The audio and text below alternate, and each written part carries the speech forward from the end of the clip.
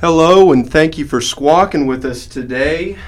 As always, I am Andrew Biggers, your host, and with me to debut his new segment, the highly anticipated Ruger Report, is none other than Ruger Stocking. Ruger, thank you for being here.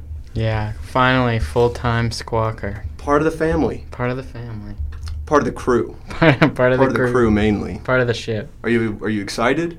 I'm very excited. It'll give me a routine and something to do. Absolutely. Yeah, and I mean, you've talked about how this experience is somewhat therapeutic in a sense. It is. It's like a conversation, but knowing people listen adds a twist on it. Then I think it's healthy. It is. Yeah. It's kind of like it's. I feel like it's great public speaking practice. It is very good public speaking practice. And also, yeah, a shout out to our small but hopefully growing base of followers in Africa. Yeah, we apparently got a lot of traction in Africa from our Africa episode. So yeah, made the rounds. Yeah. Well, I hope this one makes the rounds. It's been a busy week. Lots have been going on. So I feel like this will get some good traction. But well, look. I mean, where do you want to begin? Should we just talk Corona? Yeah, let's talk Corona. I feel like you've been following closer, so you give us a breakdown of how it went. Sure. How So it's gone. I feel like it took me longer than it should have to get the basic raw data of those infected, those who have died. But then I thought to myself, well, it's continually growing, right? And not only that, but it's on a world scale. So yesterday, when I wrote the numbers down, the cases worldwide were estimated to have been 92,800. Today they are now 97,942. So that's a pretty significant rise. The total amount of deaths worldwide, is 3,354.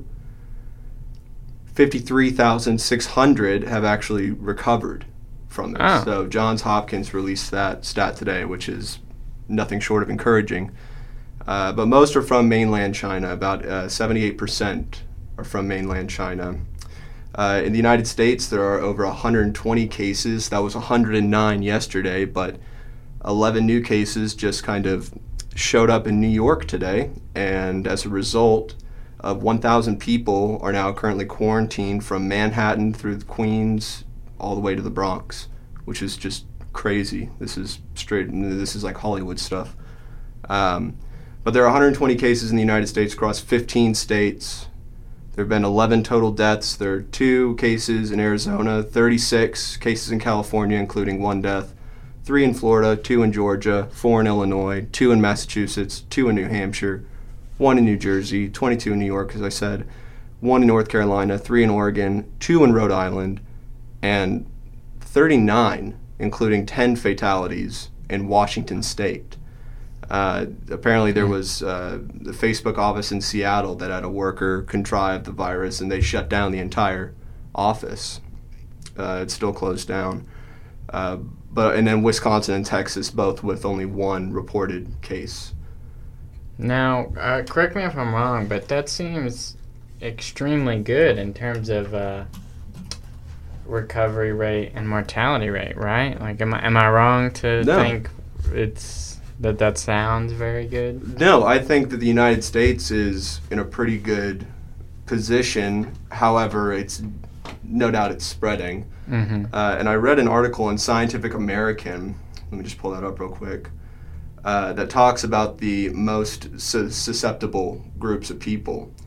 The majority of cases have been found within elderly people. I heard that. I wondered if that was a fact or just something I heard in passing. But well, yeah, and normally when you have a case like this or any kind of virus, the very young and the very old are most susceptible, but the infants as well as just people ranging from 0 to 19 have the lowest amount of recorded cases.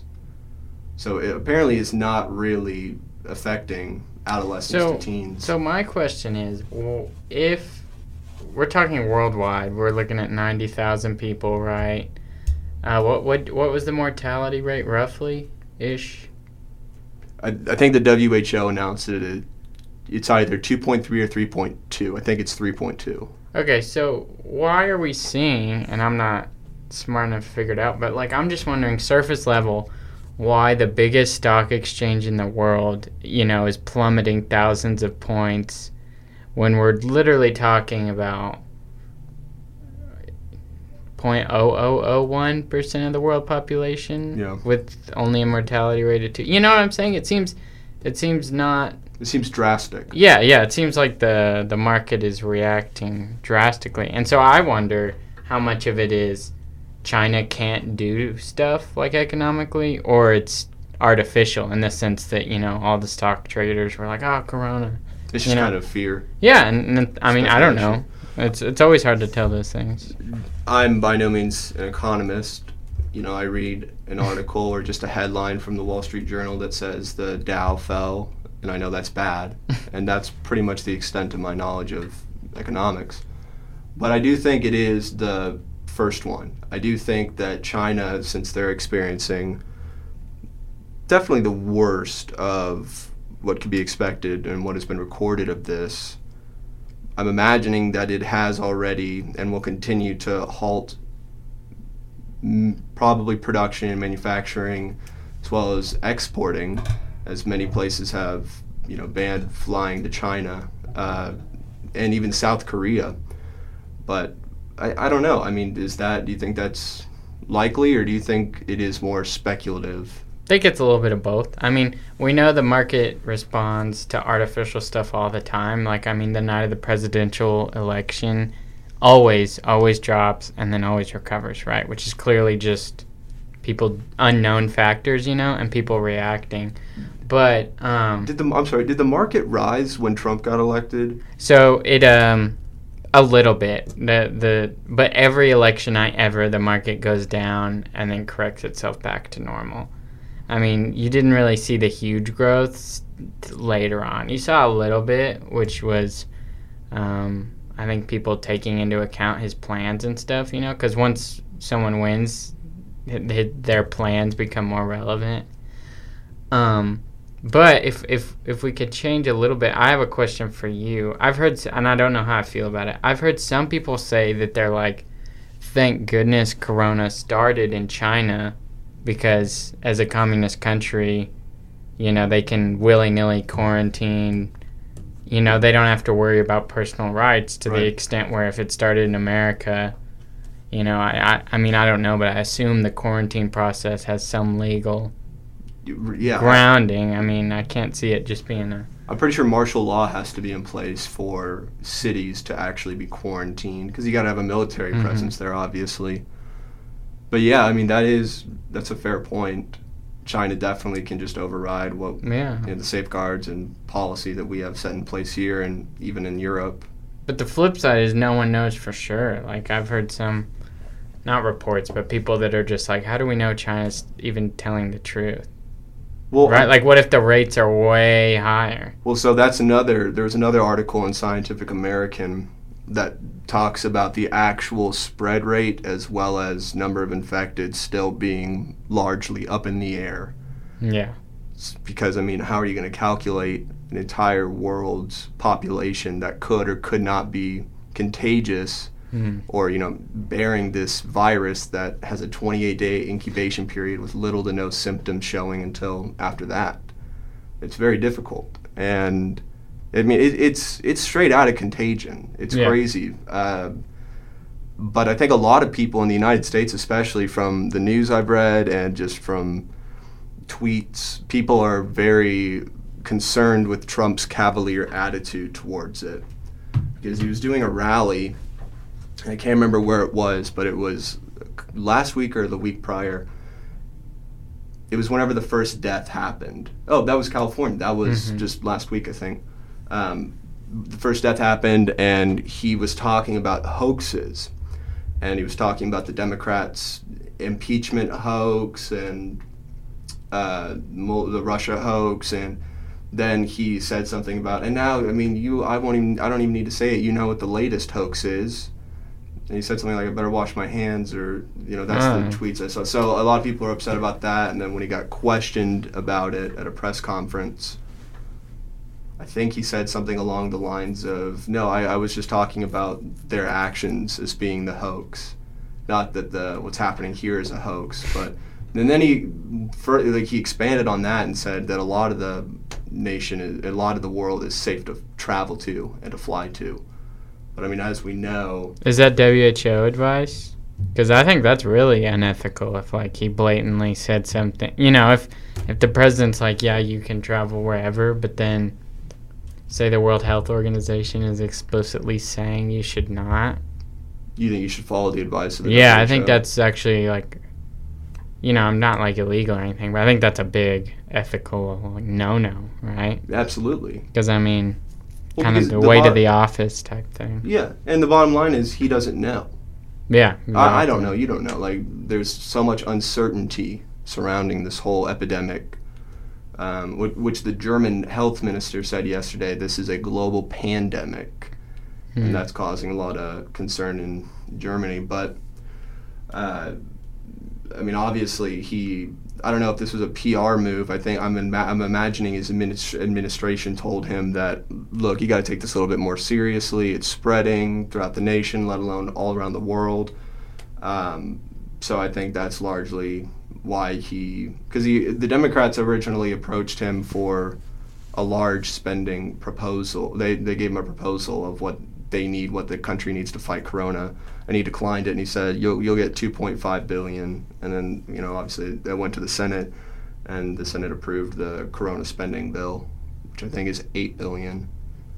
But, I don't know if, I imagine it, like I said, I imagine his administration kind of helped him out and explained the gravity of it, but, a lot of countries are suffering with it. I had no idea that Iran had been hit as hard as it was. Yeah, Iran was hit hard. I'm pretty sure their health minister died of corona, if I recall. Well, India today just closed all schools in New Delhi. Oh, wow. That's 2 million kids. So it's getting serious, but the best advice that I've seen is from the WHO, and that's can you guess what it is? Wash your hands. Frequently wash your hands. Right on the dot. I think it's weird how it's avoiding Africa for the most part. I know. I'm actually very surprised at that, because when you think places most susceptible, I'm sorry, but the reality is, Africa is still very susceptible. And if you look at a map, excluding some North African countries and Nigeria, there are no cases in Africa. I know, and it's so weird that in fairly obscure places, I get the proximity to China, but Iceland. Well, Iceland, but the Philippines, they have one reported case. Australia, even. How does Australia have reported cases? I don't know. But I just thought that was interesting looking at the map. If you had to speculate, do you imagine that we will still be talking about or even dealing with this a year from now?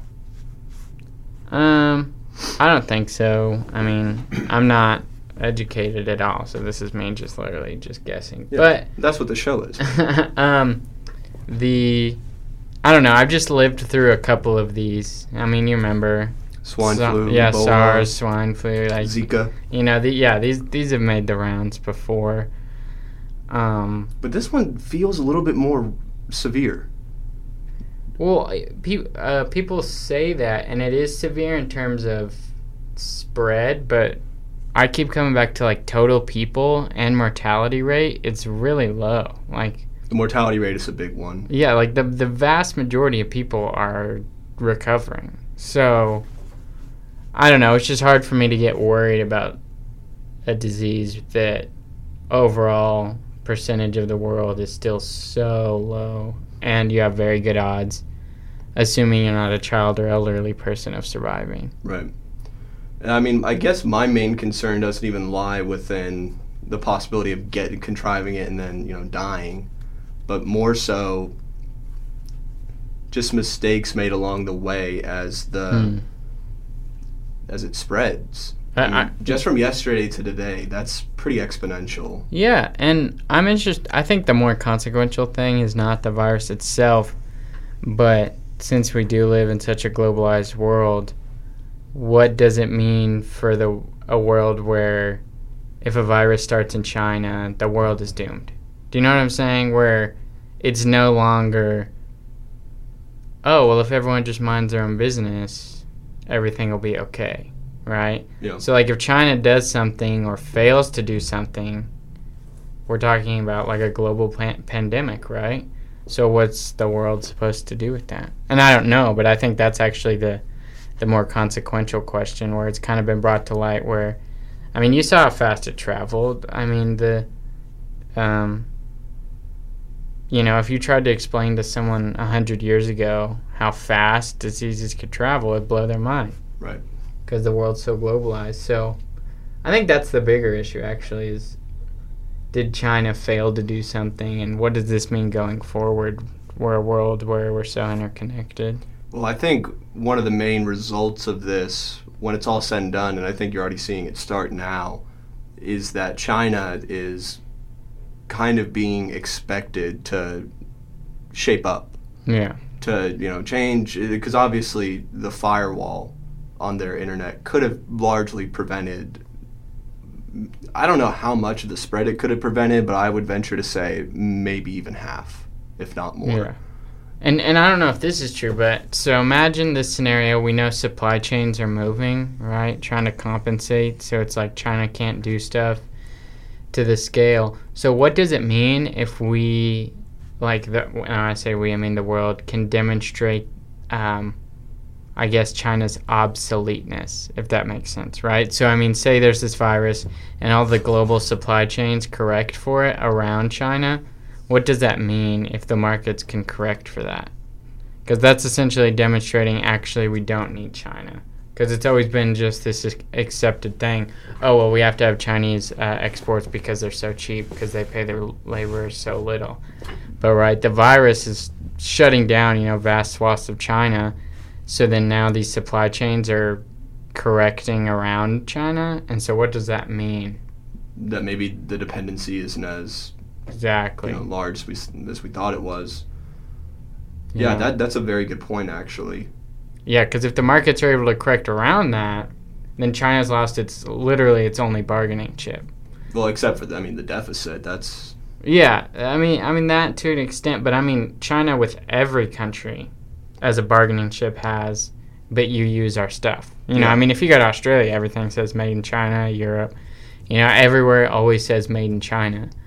So what does that mean if we can demonstrate that we don't have to have that? And it's not, this severe economic collapse. Yeah, it's kind of crazy just to watch the U.S. markets, let alone the world economic market, kind of try and reshape itself. But I completely agree with you. If it does reshape, if it does come back, then maybe that would encourage production within countries that are relying on everyone's China always now. Tolerated China having human rights abuses just because they're so big economically, right? I mean, if any country did the thing they did to the Uyghurs and killed a bunch of their own citizens and sent them to camps and stuff, we would get involved, right? Yeah. Everyone would get involved.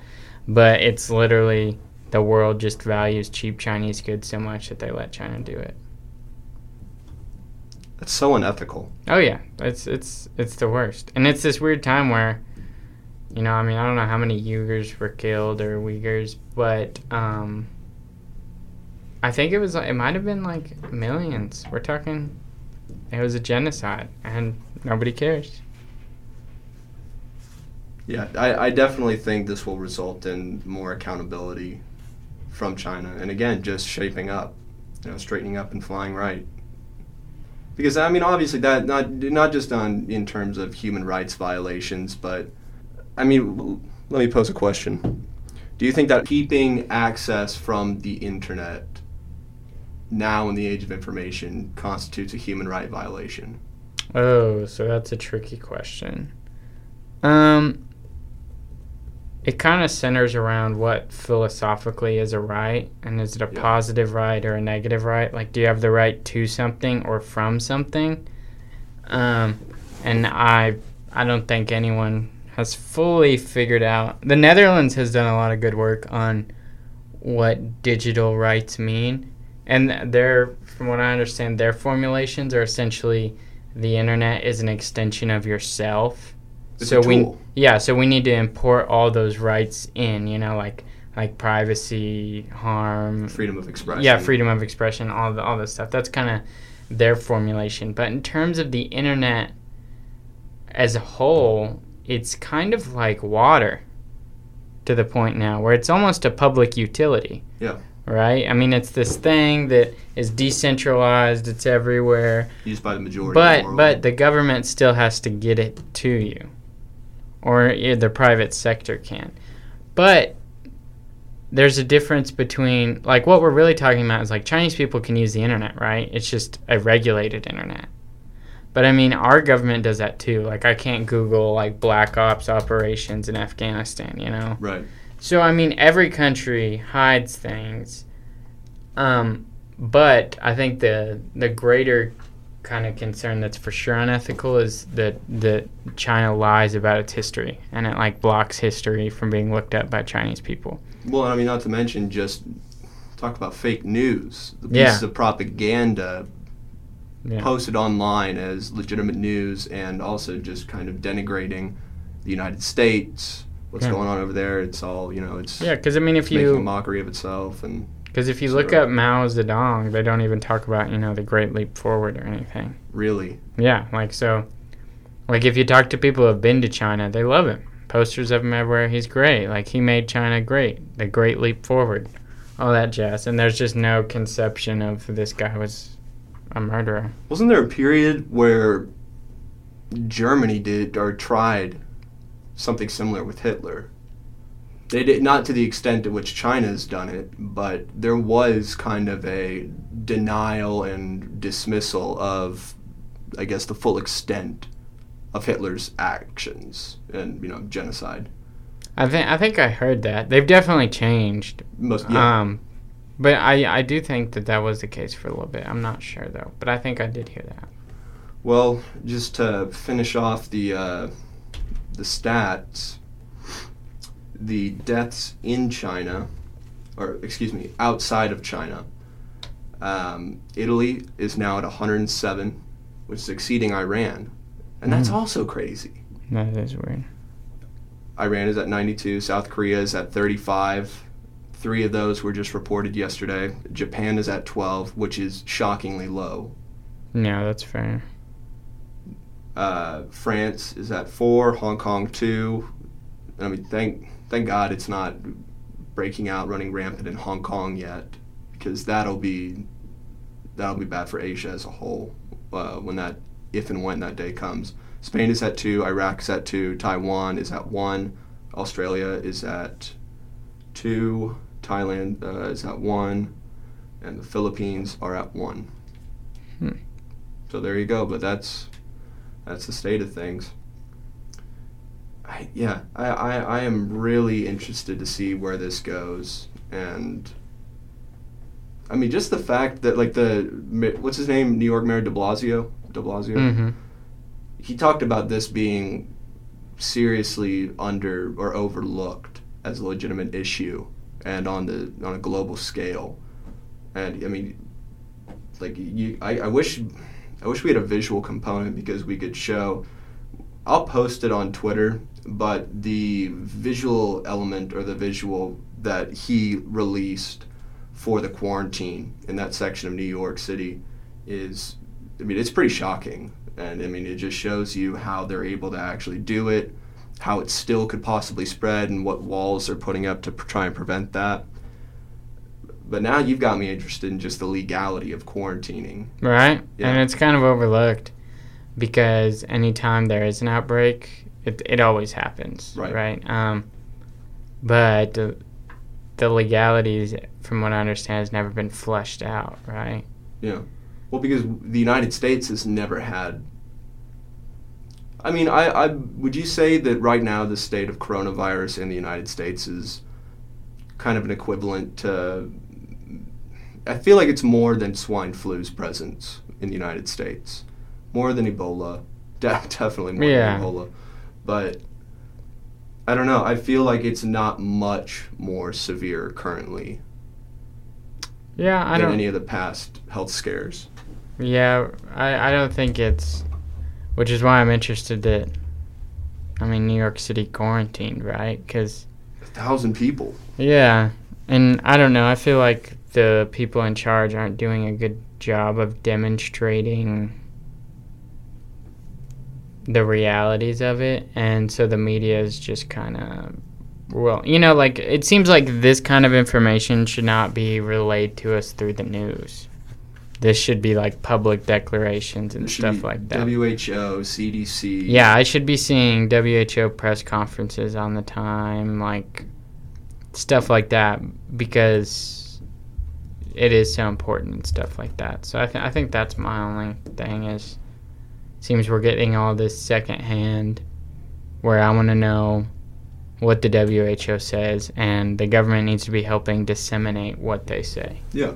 Or the CDC, stuff like that. No, absolutely. Because, I mean, this is the kind of story that the media thrives on. And, and this is why we have a CDC and stuff. Like, we have institutions for this, so I don't get why they're not the ones, you know, telling us everything. This is a dumb question, but I'm going to ask it. If so, what is the extent of government funding for CDC and WHO? They're not government entities, right? The World Health Organization. The World Health Organization. I actually believe it's like a subset thing of the UN. It's more of a global think tank deal. Yeah. But the CDC we do fund, and they mostly do research, kind of like the Congressional Budget Office. So the Congressional Budget Office, they just sit around and publish studies about the costs of different things. And if you change this, how much would it cost? And they do analytics, and they do excellent work. 10 out of 10 recommend. And it's free. It's all free stuff because it's government funded. CDC is very much the same. Like, the CDC's main function is study and data analytics, you know, because our private sector does a lot. So it's not like the CDC is generating cures. The CDC is more like, why is this year's strain of flu different and what to do about it type stuff. But I mean, which is invaluable, obviously. Yeah, and they're funded, and so they should be sending out declarations and stuff. I will say that I recently followed, both on my private and the Squawk Twitter, the WHO page and the CDC page. And the CDC page is brimming with quality content. Good. They do good work. They do. Statistics of infected and, you know, so on and so forth, as well as videos actually interviewing the doctors researching this and working in the field with it. So that's good. But I think it's fair to say that Squawk's position on coronavirus is cautiously optimistic. Yeah, I would also say cautiously optimistic. Well, Ruger, we're at a fork in the road here, and I'm going to let you decide. Would you like to go into election 2020, which includes, you know, just going over Super Tuesday, talk about, you know, squawkulation, if you will. Speculation. It's a new term. We're working on it.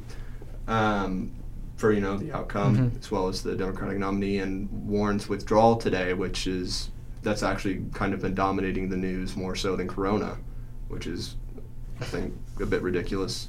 But you could do that, or, you know, you could just go right into your Ruger report. No, let's keep doing news. Let's keep all the news together. I'm digging the news. I love it. Well, before we get into that, on a lighter note, an 8-year-old boy from Canada, specifically Toronto, won $200 of medical marijuana at a youth hockey tournament.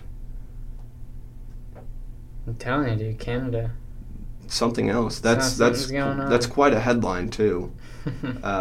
But Keith Riedel of British Columbia told Toronto's CTV News that his grandson, who plays in a youth hockey league, had entered a raffle ticket to win a prize.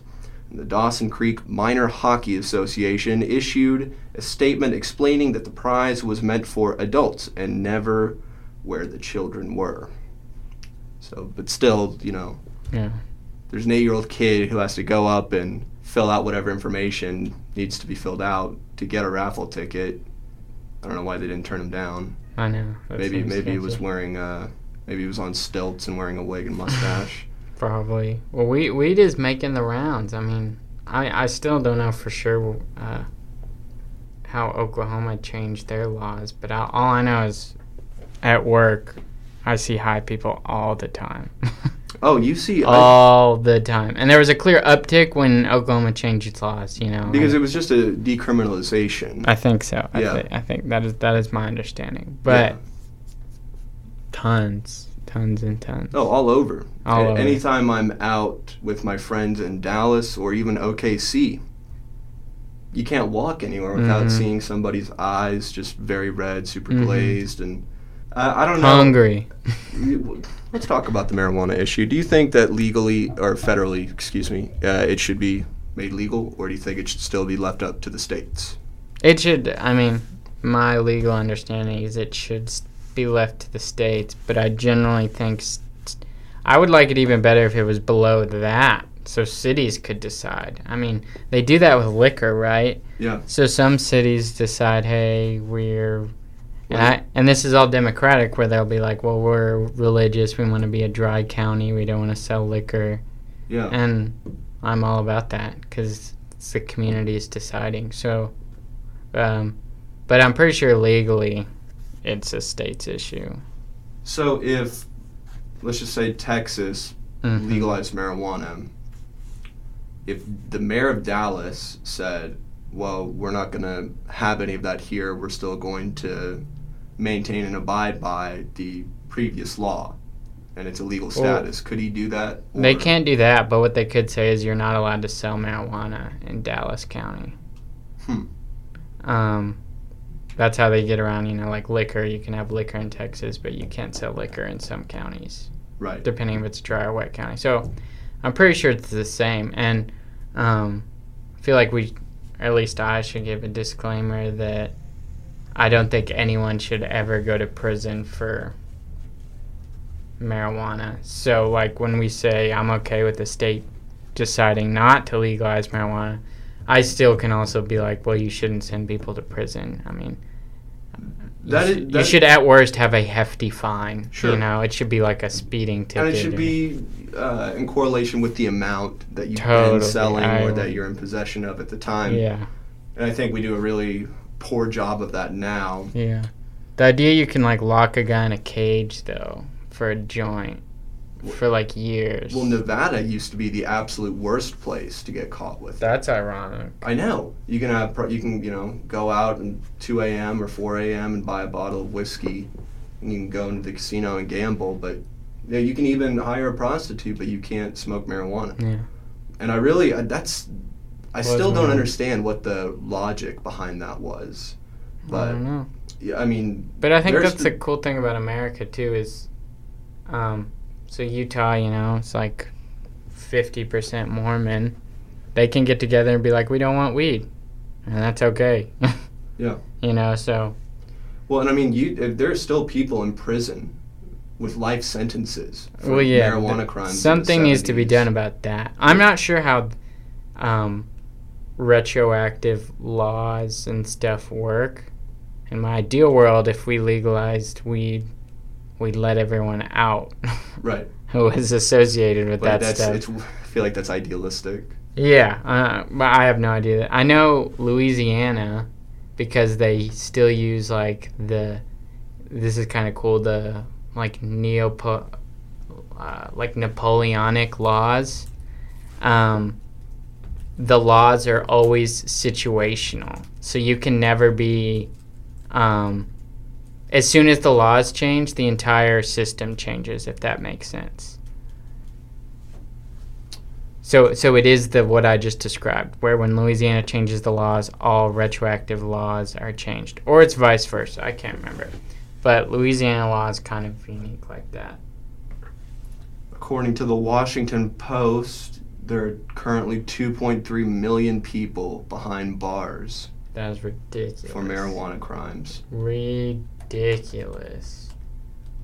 So actually, let me rephrase that. That was a quote from Beto O'Rourke. The actual amount is 2.1 million. Beto. Running that job. That's wild. Yeah, something should be done about that, and that is an aspect of the Sanders campaign that I am in support of. One of few, but because I mean, people forget there is a middle ground between like locking millions of people up for joints and everyone ever is a pothead and there's weed everywhere, you know. Right, and I think that a lot of the stigmas that really started off with, William Randolph Hearst and the hemp war. But isn't it? And then later, reefer madness. Those are definitely dying down. But I think now you're getting to a maybe equally dangerous area in which it's so widely celebrated and encouraged and is made out to be the answer to so many problems. Yeah, and but my thing is, it's so much better, like, from a consequences perspective than alcohol. Like, oh, most definitely. Like, by numerous metrics. So, that's kind of my whole thing, is if you really cared about people, you would be in that framework of people who don't like weed, you should also not be for alcohol. Yeah. Because alcohol kills way more people. Oh, and I mean, just destroys many more lives. Yeah. I mean, you're talking about actually killing brain cells. Mm-hmm. One thing that I do kind of wrestle with in the marijuana debate is that the pro-legalization side, and I don't even think it's meant to be like this, but there is so much misinformation kind of thrown out by that side of the issue, like that it can prevent cancer and I mean, there have been, I think, with certain types of cancer, smoking marijuana acts as like a preventative measure for certain types of cancer.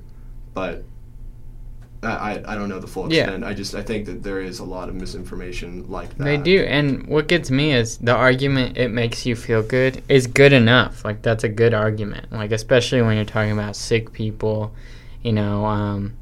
what's the illness where you shake? I know it helps. Parkinson's. Yeah, it helps people with Parkinson's chill out. It helps people sleep who have insomnia. Like, there's plenty of good arguments where you don't have to, because, you get the extremes of where, it cures all this stuff, and there's not a single harmful side effect. What's like, what? No, clearly there is, Yeah. Well, inhaling smoke into your lungs. Well, not just that. There was a recent neurological study that I saw, and PBC did a big, hour-long thing about it. And it was talking about if you're an adolescent and you're smoking marijuana, it can drastically alter, the development of the brain. And, sometimes, the drastic beliefs on the opposing side for legalization are that, it can cause schizophrenia, or it can do a bunch of other, or lead to a bunch of harmful other things, like it's a gateway drug. It definitely is. I think anything can be a gateway drug. It just depends on the individual. Yeah, I mean, booze can be... I would argue booze is the most gateway drug. Yeah. Well, and it's like, with booze, it's not even necessarily opening a gate to anything else. You're just going to keep boozing and cruising. Boozing and cruising. Until you wind up with a bruising. That's enough rhyming for today. But, all right, getting away from the reefer talk, let's talk Decision 2020. It's a big one. It is. So we saw Elizabeth Warren dropped out today. Do you think that Elizabeth Warren kept votes or delegates out of the, I think, 9? Did she get 9 on Super Tuesday? I think so. I think she got 9 on Super Tuesday. Did she keep delegate votes from Bernie Sanders? And moreover, do you think that Warren's support will likely side with Biden or Bernie? I think it's honestly a hybrid, but only because she's a flip-flopper. So, you know, Total flip-flop. if you look like a year ago, she was actually just kind of a moderate Democrat. I mean, Even when she was in Senator of Massachusetts, Yeah, she was that's- very, very moderate. so she was kind of your normal. She used to be a Republican, if you go back far enough. No one talks about that, Yeah. though. So, you know, I was like, oh, she's moderate. But then I think she was like, well, I want to be the progressive wing. So she just started spouting all the Bernie stuff. But I can't see her campaign being totally people that came out for it out of nowhere. So I kind of think it's a hybrid of people who supported her when she went all progressive, and people who maybe didn't like Bernie, so like Bernie light. So I think it's actually a little bit. But when you're talking about 9 delegates, I don't see it as 2. Stolen vote, you know. Yeah, Doesn't- Cuomo was making that case on CNN, and I had a hard time understanding where he was going with that. But do you know she's 70? Dang, she looks good. She looks very good for Go 70. her. She's Yeah, healthy. seriously. Must be that Native American DNA. I think that was a huge detriment to her campaign. Obviously. Conspiracy theory. No one talks about it. I don't think it was a detriment. I mean, no one talks about it. This entire election cycle, no one has brought it up. No one even asked her about it in the debates, did they? Yeah. They did. I distinctly remember one. And she just gives a very traditional political spin kind of answer. Could you to it. imagine, though, if a GOP person had lied about their race, though, and then used it to get stuff like into college, into the bar, all that stuff? Well, and no one also talks about the story that she has told multiple times about being fired from her first job out of college. She has tons of lies. Working as a special ed teacher. Yeah. And she shows up one day, and she had found out a couple weeks before that she was pregnant, and then she's just starting to show. And the story is that she walks into the principal's office, and the principal says, sorry, you can't work here anymore. Faculty members that have been interviewed, as well as that principal, said that the purpose of the meeting was to talk about a potential window of time that you might need to go on maternity leave. Yeah, and I mean, she lies about a bunch of stuff. Like she said her kids go to public school and they go to private school. All politicians lie, though. Yeah. But she's definitely a Hillary Bernie hybrid, I think. Yeah, no, I totally agree. But I mean, the titles like this are the ones that get me. It like on Huffington Post, it says the baggage persisted, spoiled by sexism, and the thesis of the article is,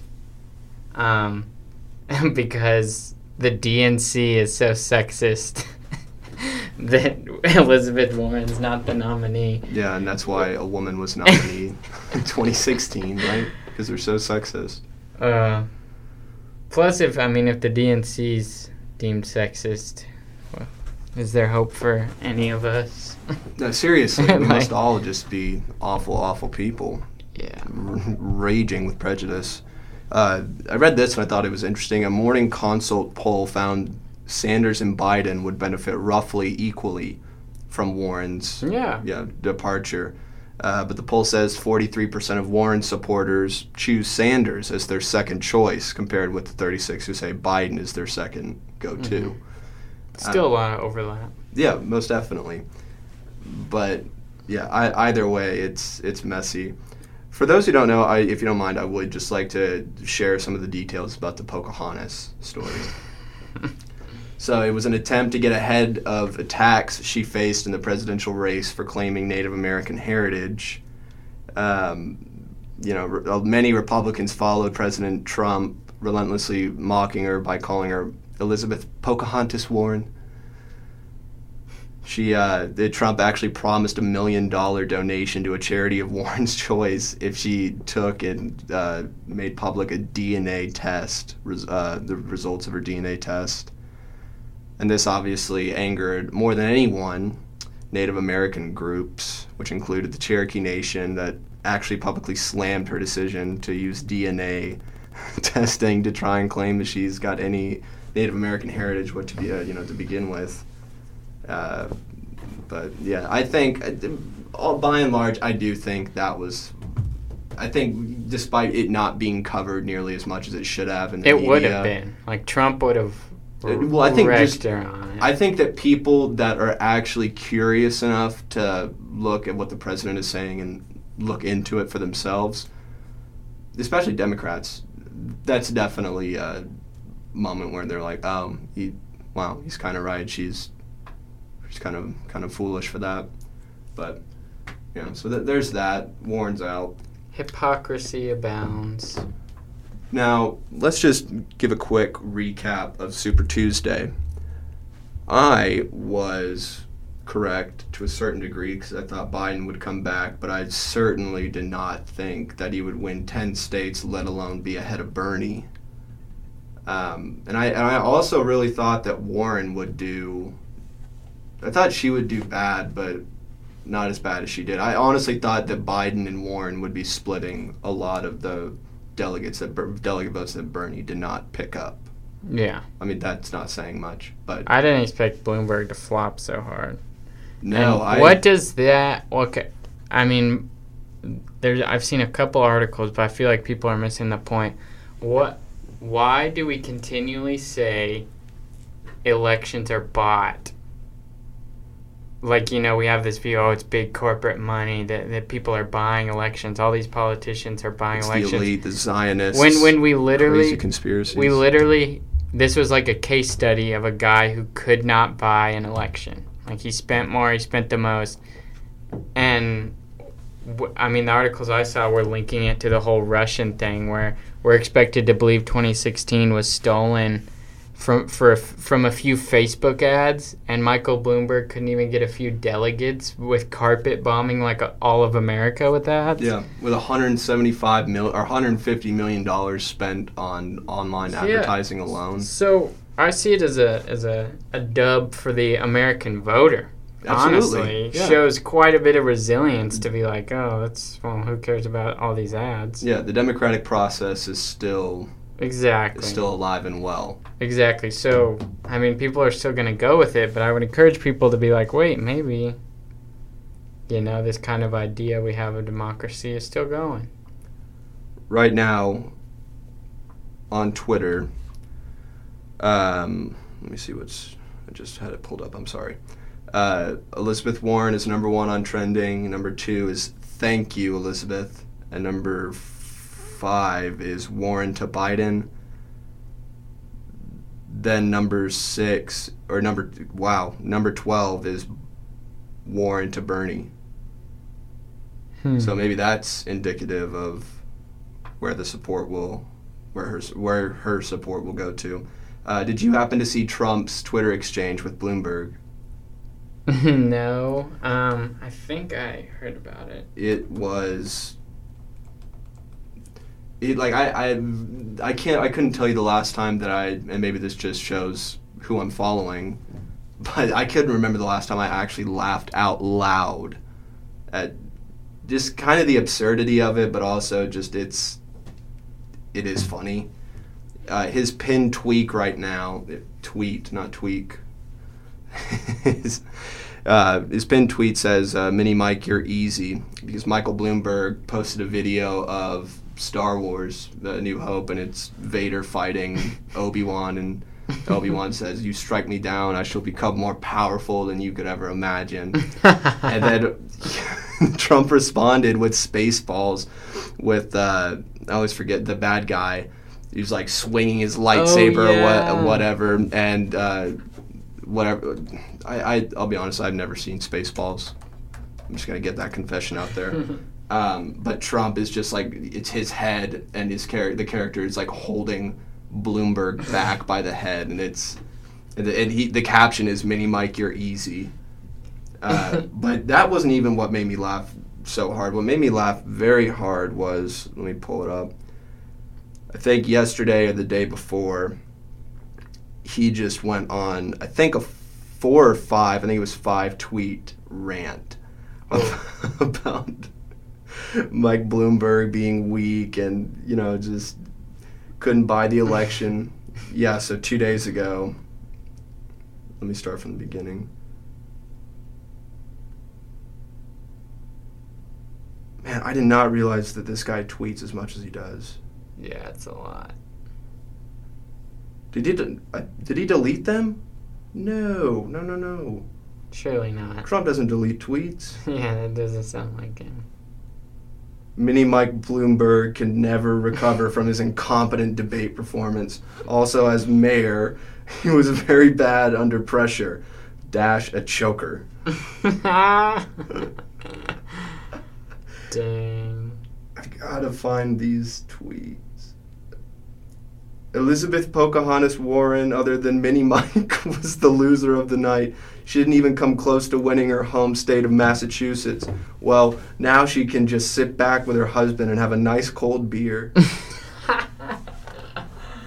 Do you know what that's referencing? Oh, the video where she's like Instagram Live, right? I think I'll have a beer. Isn't that what she says? And she goes to the she's like, "You want a beer?" And it's just the most awkward. She's like, it's like you could tell she's never had a beer. It's just the doesn't know how to open it. And the 2019 equivalent to I'm just chilling in Cedar Rapids.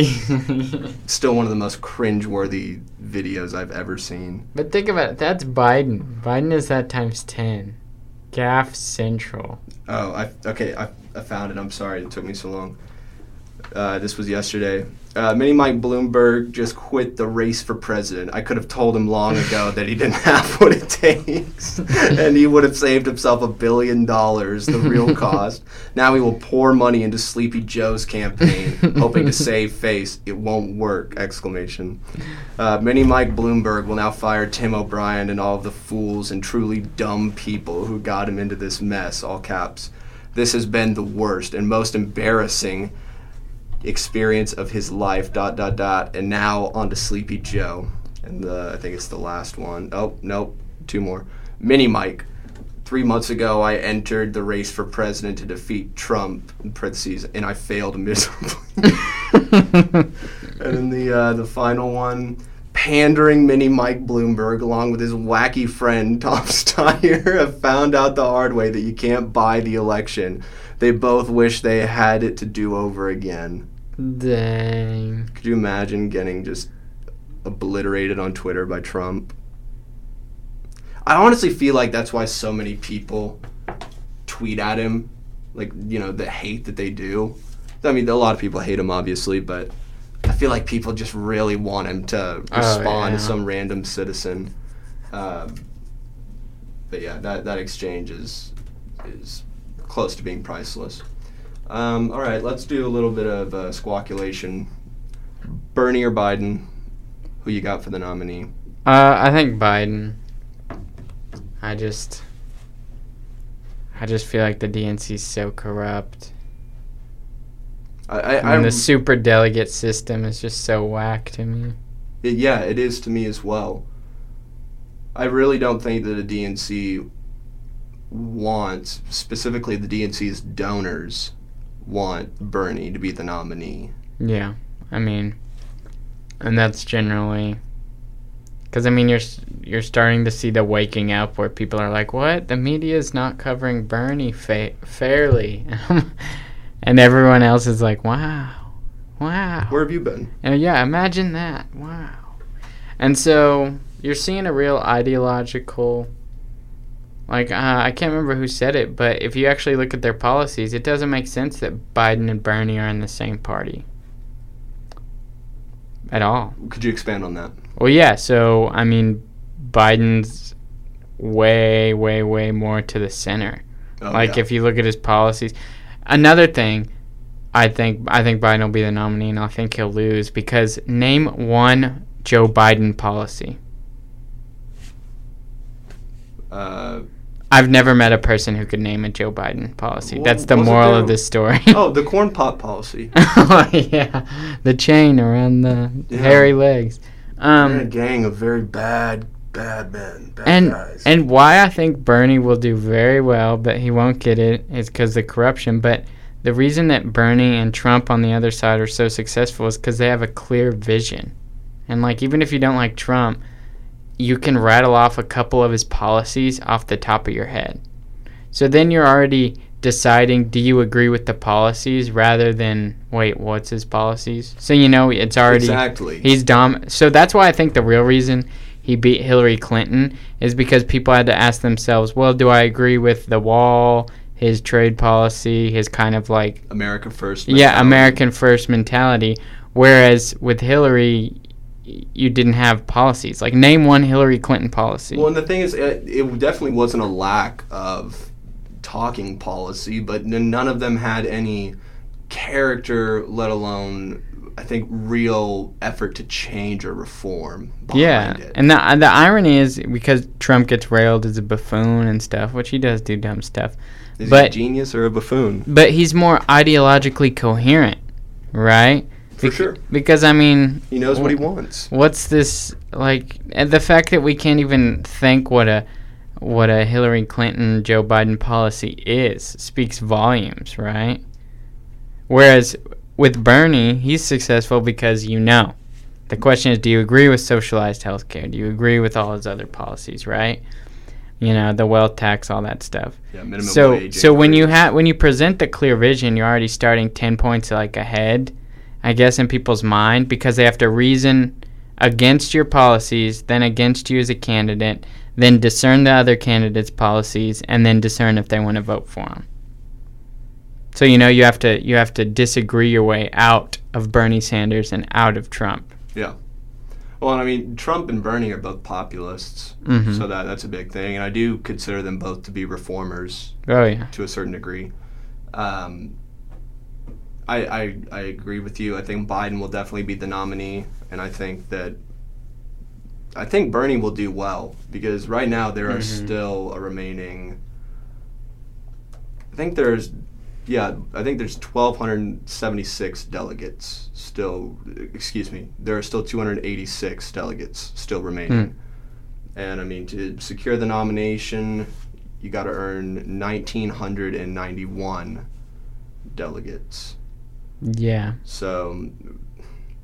Yeah. But I mean, a Joe Biden-Trump debate is going to be... Trump is going to rail him. But it's going to be brutal. Just because, I mean, a lot of people have said that Trump has most likely has early onset dementia. I don't think that. I think that's just his personality. That's just the way he speaks. But I think you could make a case that it's possible with Joe. Yeah. Stand up, Chuck. There's so many instances, particularly just in this primary, of where sentences have not been formed coherently or at all. He'll do interviews where he doesn't know who he's interviewing with. Well, I'm still laughing at what did he say during, I think it might have been the Nevada caucus.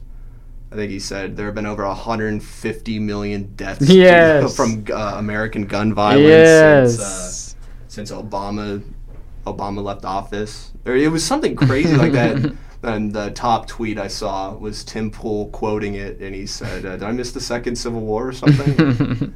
But yeah, I think Trump is either way just already at an advantage, because he just has to watch Bernie try and tear down Biden, and Biden try to tear down Bernie, and that already gets him a good argumentative base right there. It's gonna be close, because every presidential election is always close, right? But it's going to be 2016 all over again. That's what Bannon has been saying. The media is going to rally around Biden. Everyone is going to be like, well, Biden's nicer, all that stuff. I will think, though, it'll be closer because Biden is, from Pennsylvania. Yeah. And from kind of union states that Trump won. The states Trump flipped that no one thought could be flipped. But he flipped him, I think, because he was anti-establishment.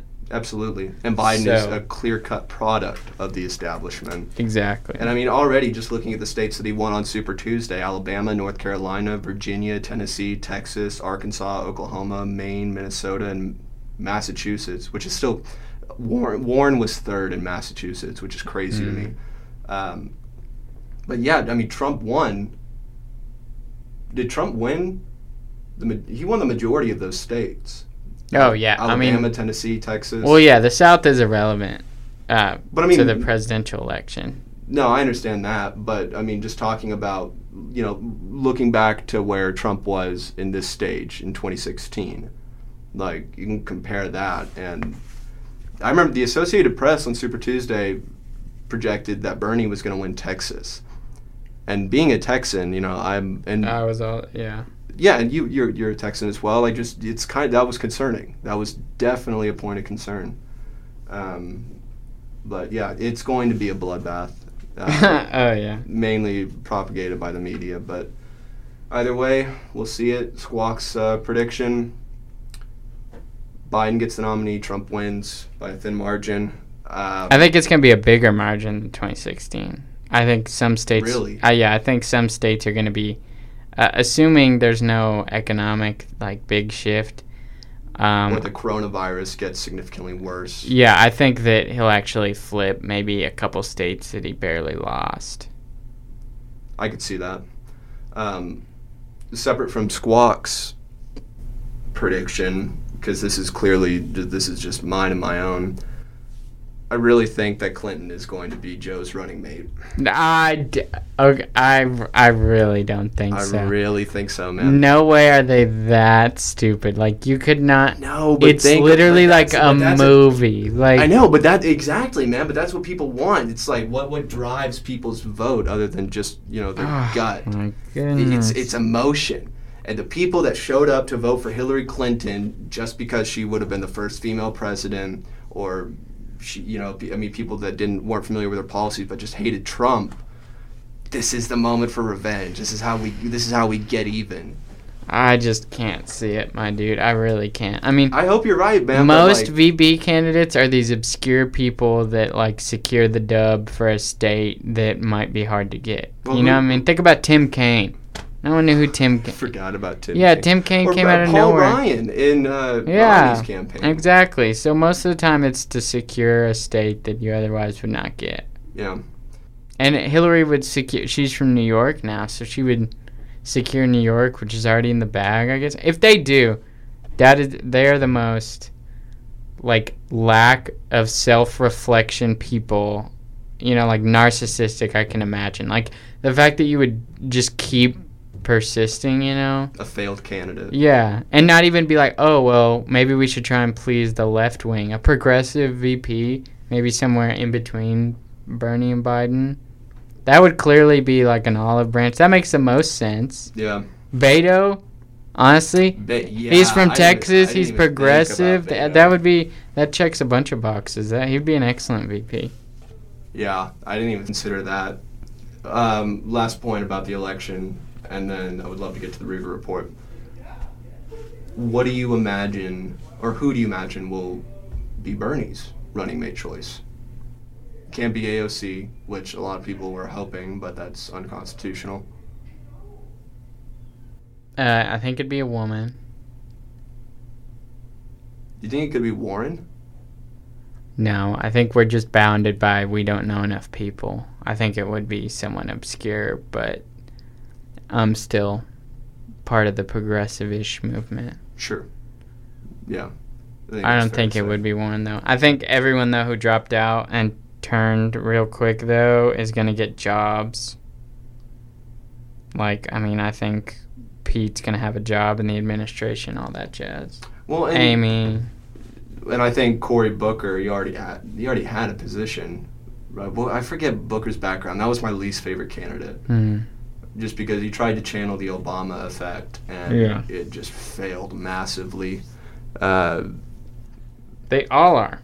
I mean, every single candidate wants a redo of 08.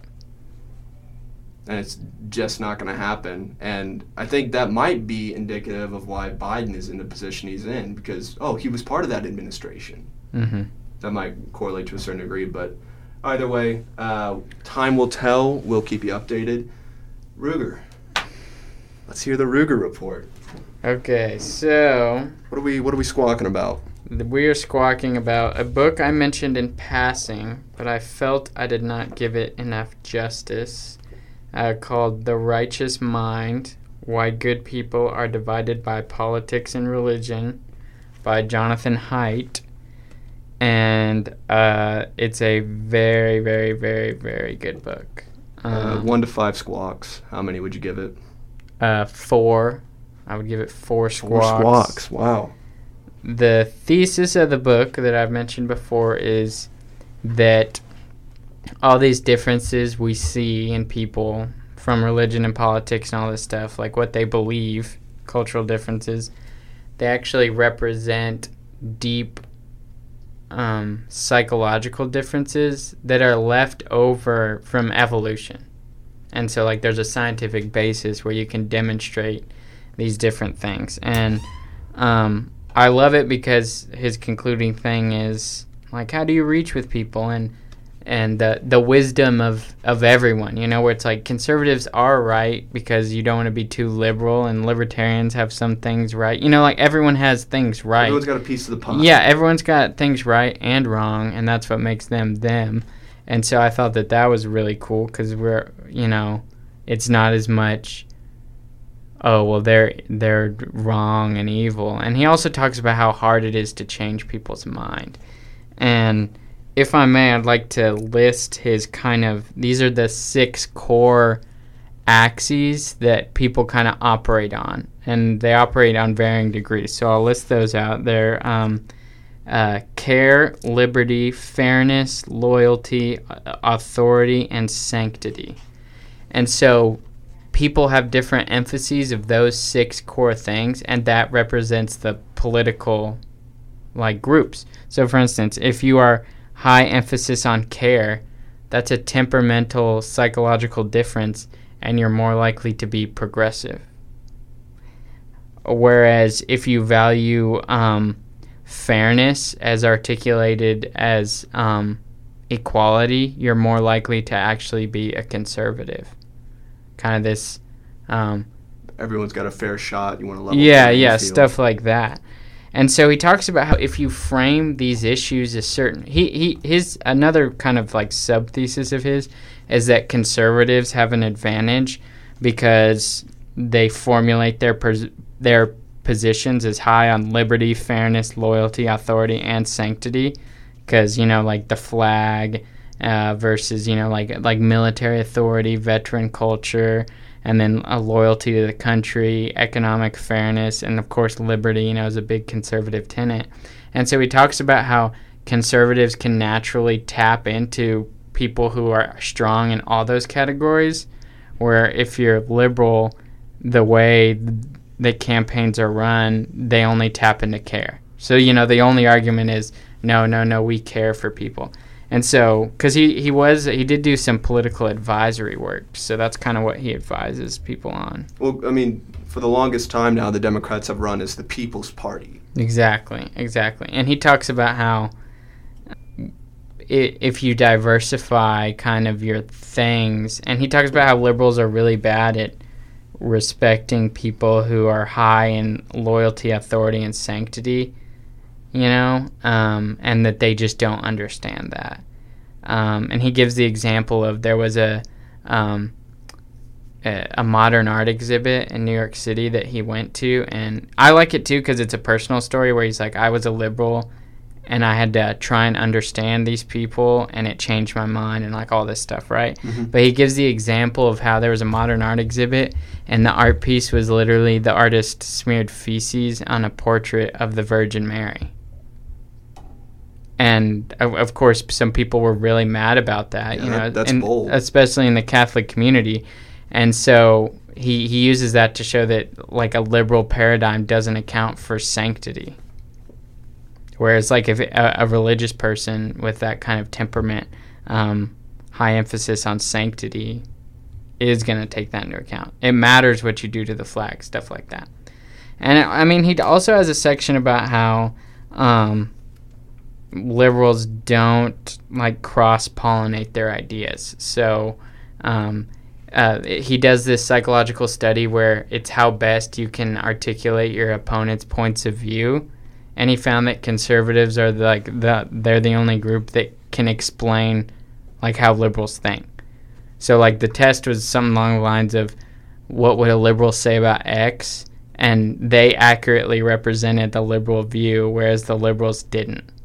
So Interesting. So the liberals would be like, what? Explain the conservative position on marriage, and the liberals would be like, they hate gay people and think they're like immoral, right?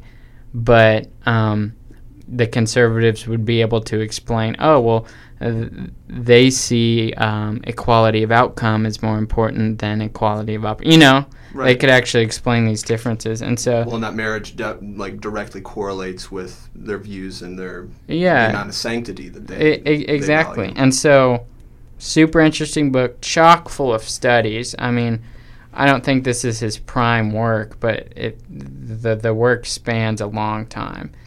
And I thought it was super interesting. And I mentioned it in passing, but I think everyone should read it. And I'd kind of like to, I guess, end by asking y'all, what do you think changes your mind? Because often it's so slow. I mean, this book made me realize we all act like, oh, well, let's just argue, and then I'll change your mind. And since everyone operates by that, no one's minds ever get changed, right? Because, I mean, you think about how many debates someone says, wow, I was wrong. I'm going to change my mind and admit I lost. No one does that. And so... even on a professional level, that's why you have a moderator. Even on a professional level. And so... But as you encounter ideas and stuff and they slowly, like, work on you and you think about it, you slowly change your mind. And Jonathan Haidt makes the case that experiencing people also changes your mind. So he uses the example of he went to India to do parts of his studies, and that made him understand the conservative worldview more, because it's like family matters, sanctity matters, what you do, kind of like this virtue ideas. These all things matter, and they correlate to like conservative on the psychological tests. And so he uses the example of that knowing people changes your mind. That's excellent. Very, very, very, very good stuff. So the book is The Righteous Mind by Jonathan Haidt. That is Haidt. Check it out. Ruger gave it 4 out of 5 squawks. I know I'll be reading it. Couple questions. You highlighted a lot of the criticisms of liberalism. Mm-hmm. Are there any, and if so, what are they, criticisms of conservatism? Conservatism. Basically, in it's his broad criticism to everyone that you're not seeing the other person's point of view fully. So while conservatives were able to explain what the liberals thought about certain issues more, they still weren't fully grasping these people primarily have the value of care. So, like, if you value care above other stuff, it doesn't matter, right? Like, and he gives the really good example of how you have to reframe your paradigm to meet someone's needs. And he uses the example of a guy where his dad died in the healthcare system, and it turns out it was an aspect of like the government regulation of it. And so this guy does this article in The Guardian, and he's like, look, I know it's counterintuitive, but it'd be more caring if we let this sector of healthcare run like LASIK is run, where LASIK is just free market. You know, the government doesn't get involved in LASIK, and neither does insurance. And so... You're talking LASIK eye surgery. Yeah, LASIK eye surgery. And so this guy who started out as a liberal... He was trying to understand. He still had the paradigm of care. And then when he went to explain why he changed his mind to his liberal friends, he framed them as caring. So, like, he shows how, well, if we actually had a completely free market, then we wouldn't need all these insurance people. We only need the insurance people because the government started getting involved. And then my dad would be alive today because he wouldn't have had to wait for the insurance company, you know. And he goes through this argument, but he contextualizes it in care. So it's essentially the criticism of conservatism is that we're not fully appreciating the role of care in our analysis. But he mainly does rail against liberals just because the conservative coalition in modern politics is operating on like 5 of the 6 axes. Yeah. So, if you get someone strong in loyalty, and this is just like by luck that our politics has been shaped by this way. Politics varies by country to country, but it's just sheer happenstance where there's 5 axes where if you're strong on, you end up being a conservative or libertarian. Now, that actually kind of leads into the second question I had. When you're talking about the 6 axes, and will you remind me what all of them were? It was sanctity, loyalty. Yeah, so it's care, liberty, fairness, loyalty, authority, and sanctity. So I think the 2 main political stereotypes about the parties are that Republicans, their basis is self-preservation through labor and free markets. The liberals, or just the Democratic Party in general, is societal progression through social betterment. That's kind of, like I said, it's a stereotype. Do you think, and since it kind of correlates and aligns almost perfectly with those 6 axes, do you think that there are values within political stereotypes or stereotypes in general? Yeah, I think it is, just because it helps us understand. Like, stereotyping's not all bad. It's just when you believe a stereotype over evidence, then it's bad. Right. But the problem is, and Haidt recognizes that originally both parties operated on all these. Like, take Biden, right? He's a good example. He's like a moderate, pretty centrist Democrat, right? He's been around a while. I think that he would resonate high on all of these, right? Like care, liberty, fairness. I think he loves America. Maybe not authority, but I'm sure he respects the flag. So Haidt recognizes that traditionally the 2 parties were so close that there was huge overlap. So if you valued sanctity, you might actually vote Democrat because, everyone's a spectrum on all these. So if you're high on sanctity and then your second highest one is care, you might end up voting Democrat, right? But he recognizes that everyone has a prime one. And so his argument is that the nature of like the progressive movement has moved care to the forefront, to where only people high in care are going to vote for the Democrat now. That's very interesting. Yeah, because everyone's a spectrum on all these, right? Like if you took the test and you scored high on loyalty, that doesn't mean you don't have care as a factor, right? He just recognizes that these are the 6 core factors. I think going back to the stereotype question, obviously it's important to note, and I think you summed it up very well, especially for just being put on the spot with something that is controversial.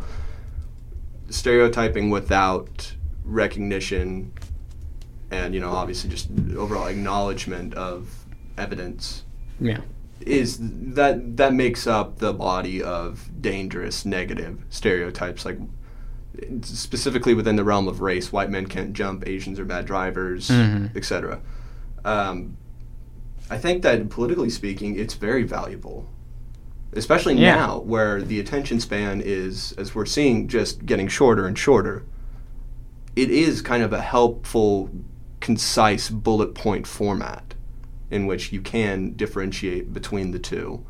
Then, even and then adding on to the point you just made about there being significant overlap between the 2, if you read old writings from John Locke and then you read old writings with Edmund Burke, there are very similar ideals. Yeah, no, there's always been immense overlap because we all have these core things. And he kind of goes on a tangent that's interesting, but I didn't see exactly how it pertains. He goes into a tangent on like tribalism and how it's been kind of demonified. Like there's a stigma around tribalism, right? But he's like, look, tribalism builds cities. Tribalism also sacks cities, right? It's a neutral thing that we're hardwired to do. And so if you can hardwire into a tribalism attitude in a healthy way, that's the best possible thing. But that's the struggle. Yeah, that's the struggle, Finding right? the And so, like, balance. if the two parties were both tribal in a healthy way, they would generate, like, compromises and good bills that show the best qualities of liberalism and conservatism and balance the two and recognize when they need to, and all this stuff. But tribalism goes awry when you say, no, I'm going to block whatever the other party does, stuff like that. Yeah, and you're definitely seeing that now. Exactly. So our tribalism is even more skewed. And he talks about how the lack of cross-pollination, like the fact that liberals can't see the conservative worldview, is contributing to the tribalism, where we're no longer even in the same tribe of America. And he talks about the idea of there's a real America, flyover country and stuff. Right.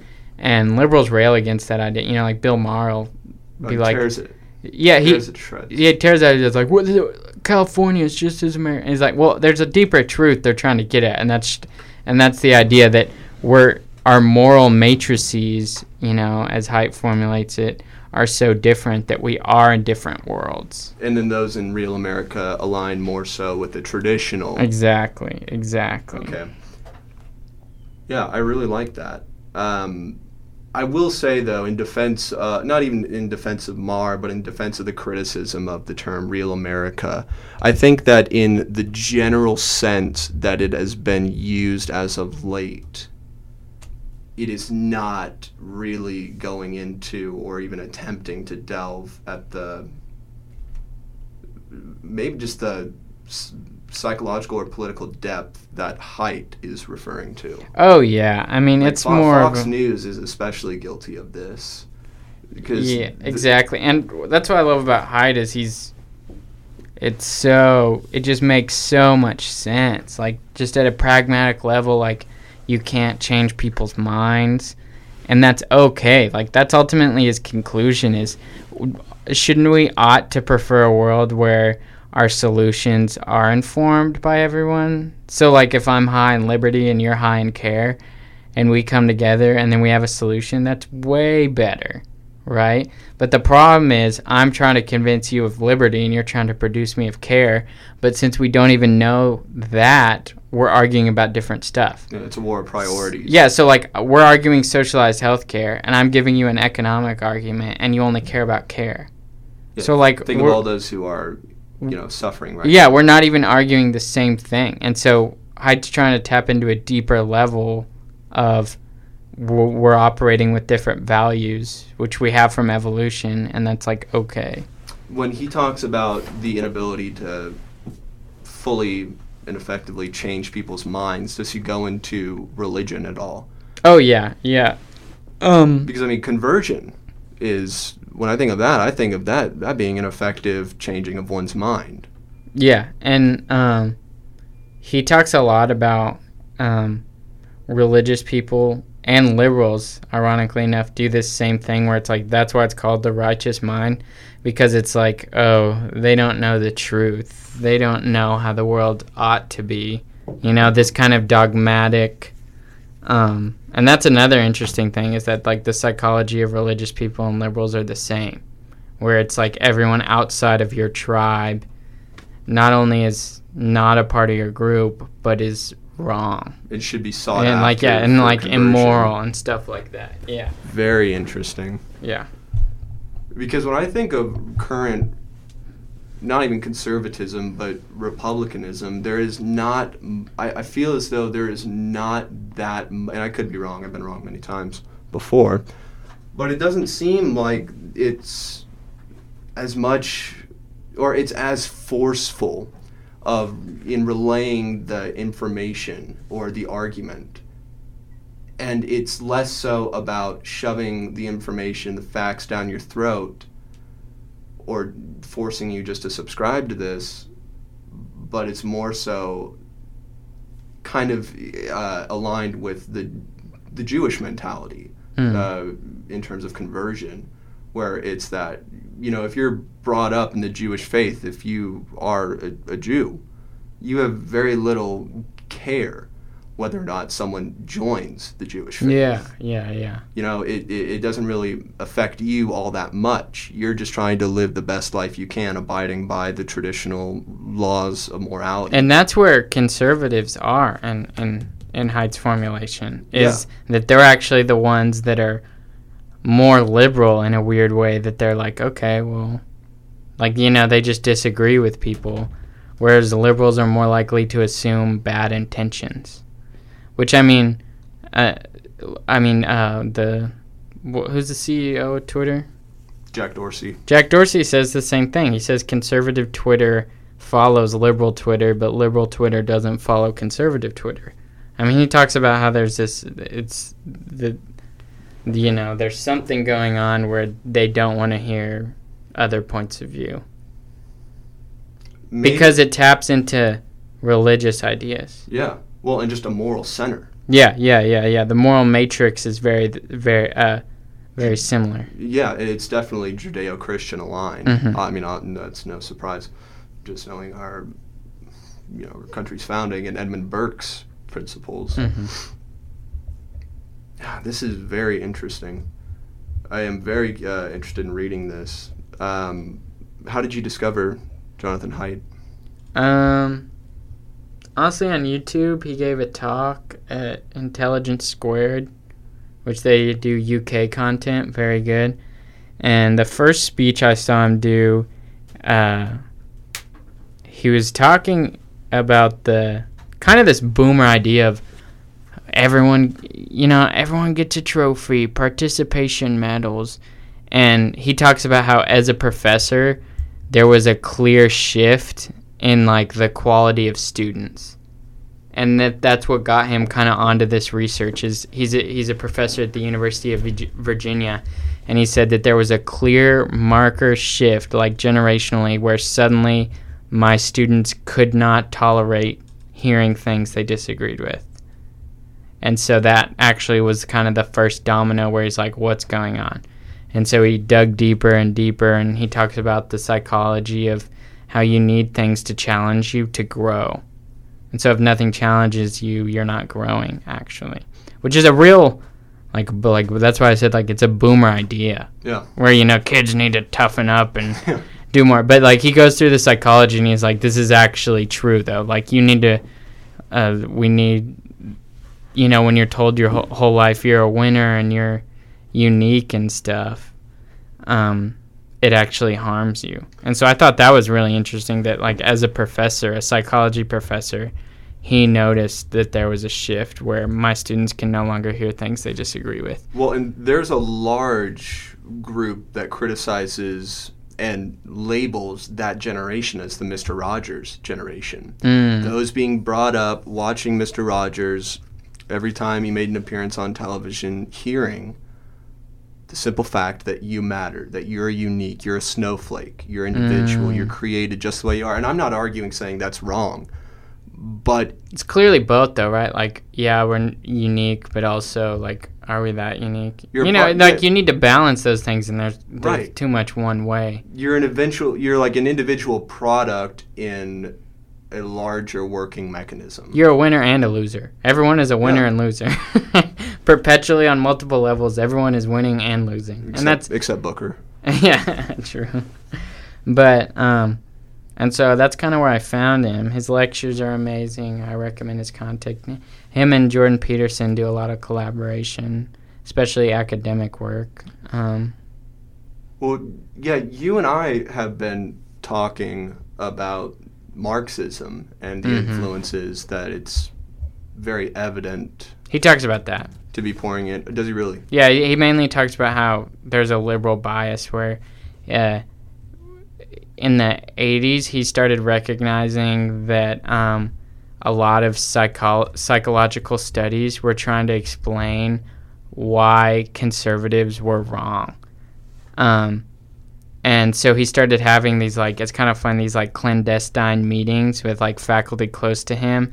And they started, like, railing against it, where he was like, he talks about how he goes to an international psychology conference, right, in Buenos Aires, and the people are making jokes like against Bush, like talking about how dumb he is. Herbert Walker or did you say this would have been George W. So this was later. Okay. You know, but he talks about how like at academic forums and symposiums, these professors are going up and saying like political jokes, like, "Did you see how stupid George Bush is?" Well, but you see that today with Trump. Exactly, but he talks about how he just couldn't understand like the role of an academic and also belittling half the population, you know, type thing. Yeah. And so especially when you're doing what you're supposed to be there. Yeah, to do, and so that's when him and his small group started studying more and recognizing these different axes. And he talks about how there's these other traits that he goes into in a different book, but one of them is called trait openness, which means that's one of those kind of like where if you score high in trait openness means you're open to things, so you're more likely to be liberal, you know, at a psychological level. But that also means you're more likely to be a professor because you're more likely to take in stuff and do stuff like that. Well, and Peterson outlines why Marxism and its core principles, there's overlap. Yeah, like Marxists care, exactly, you know, like stuff like that. Intellectuals are already more predisposed to sympathizing with that set of ideals. Yes, exactly. So that's very fascinating in and of itself. I was listening to Gad Saad. And I don't even know if I mentioned. I remember talking to you about the Palestinian study on IDF soldiers, yes. But what I did not mention was that I believe this was in Gad Saad's class that he was teaching. And he was asked by one of the students who supposedly was speaking on behalf of many. And the student asked him, "Would you consider asking my gender orientation each day of the week that I'm here in class?" Like for each student, like asking them what they identify as on a certain day. And he said that he was just completely perplexed by that, and at that moment he kind of woke up. Yeah. And acknowledged this. I think you put it as this way, this kind of echo chamber of confirmation bias as well as just I guess just a large echo chamber of support and confirmation bias. I'll just leave it at that. Where the me. Yeah, it's all about me. My emotional needs surpass that of objective science and of just objectivity in the workplace, learning place, wherever. And the crazy part is me eventually becomes like no one, right? So like if you focus on yourself, like I can't hear ideas I don't like because I disagree paradoxical. with them. Yeah, exactly. And I mean, but it's the same if you went too far to the right?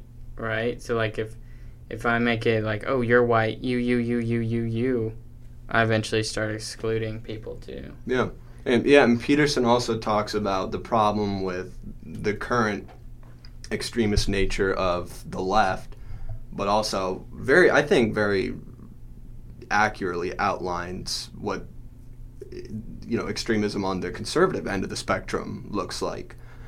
And it gets dark pretty quick in the sense that there is no sense of individualism, which I don't want that. No one wants that. But on top of which, the needs of government, mainly just nationalism, are put at the forefront before anything else. And the individualist road goes both ways, right? Like, well, yeah. You get to Marxism and then you get to...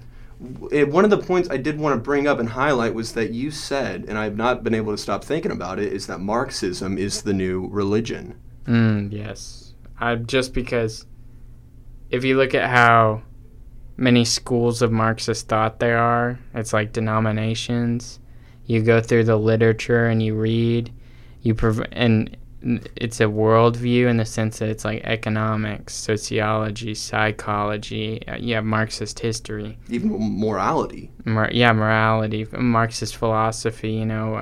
Like power dynamics and stuff like that. You construct a worldview on it, and then I can never invalidate it, right? Like, I mean, I've mentioned this on the podcast before, where like I'll get out the Communist Manifesto and be like, look, all his predictions in the end were wrong. Like, look how much wealthier everyone is. Even the poorest among us are like unfathomably wealthy. And they'll be like, oh no, he's talking about on a deeper level, like not just absolute wealth inequality, but relative, and like all this stuff. And like moral relativism, or no, I was just talking about the predictions at the end about how about the state of capitalism. And exactly, okay. and how they were wrong, and like, and even though they're wrong, they're like, oh no, there's this deeper symbolic meaning to what Marx is saying, and honestly think it's just people want to be edgy. I think it's cool to be outside the norm, and the irony is everyone's outside the norm. We're in this weird place where it's like countercultural to be pretty normal. I feel like that's pretty accurate. Yeah. So, because I mean, yeah, and you definitely see that with the youth embracing MAGA. Yeah. That's a kind of a standing up to the man. And totally. The man in their eyes is the liberal elite trying to suppress freedom of speech. Exactly. It's not a coincidence that like Gen Z is super conservative, right? I mean, the pendulum has to swing the other way, and the problem is the progressives think they're on the side of progress. But when your like worldview is I'm on the side of progress, how do you discern when you're not? Like, and this is a healthy exercise for everyone. If like you're trying to change your mind or you're thinking out a proposition, inverse it and then think, what would I have to see to believe that? To believe the inverse. So it's like a thought experiment. You inverse the proposition and then see what evidence would change your mind back to your position. And the problem is when I ask Marxists, like, what would I have to show you to either prove capitalism is good or Marxism is wrong? Two sides of the same coin, right? Same proposition. Like, what can I show you? Like, tell me my burden of proof, and there isn't one. And so that's how you know, like, okay, well, you actually haven't done, like deep reflection, right? Like you can ask him, if I show you every communist country ever, like, sucks and it's really bad, is that we can't say sucks on the air. is that like, do I meet your burden of proof? And they're like, no. Well, and I was like, okay, well, what can I show you that would make you say, wow, capitalism is good? And there's just no one is thinking what their burden of proof is. Everyone is just thinking for the sake of thinking. You think yourself into Marxism, and then you build your world on Marxism, right? Yeah, I think that definitely supports the idea that it is religious in a sense. Because once you get so far into it, it is your worldview, and it's essentially asking, like, when you ask, what would I have to show you to get you to stop believing this? Well, I mean, if you ask that to a Christian or a Muslim, what are they going to say? Nothing. My faith is unshakable. And it's abstract in the sense of, like, there isn't a Marxist society, right? Because they keep collapsing, ironically enough. So it's just circumstantial. You're describing this like weird utopian paradise, just like Christians describe heaven and theology, and you have this inherited sin, and we have the inherited sin of colonialism. Our ancestors did bad things. You have the sin of Adam. You need to redeem yourself. How do you redeem yourself? There's like a salvation process where you get woke. It's the same thing. Yeah, just by giving back to everyone, anyone and everyone. Yeah, you hold these certain beliefs and then you pay like penance and stuff like that. It's the same. Yeah, and there's that old communist joke where during Stalin's reign, and I might have even said it on the show, so if I have, excuse me for repeating myself, but it's where one of the workers in, I think, a steel mill says, well, you know how it is. They pretend to feed us. We pretend to work. And I think that right there just kind of encapsulates the danger of this mindset. I mean, not to mention the millions that died at the hand of Stalin's regime in his reign. But beyond Stalin, Pol Pot, Mao. Yeah.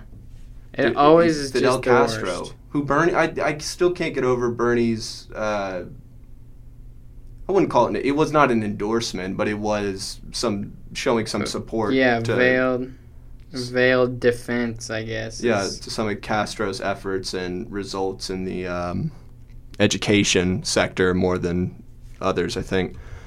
I'm taking modern Middle East right now, and we're studying, we just wrapped up World War II, but we started off with post-World War I, and we're talking about secularization efforts. Mainly, the two countries that are most known for this are Turkey and Iran.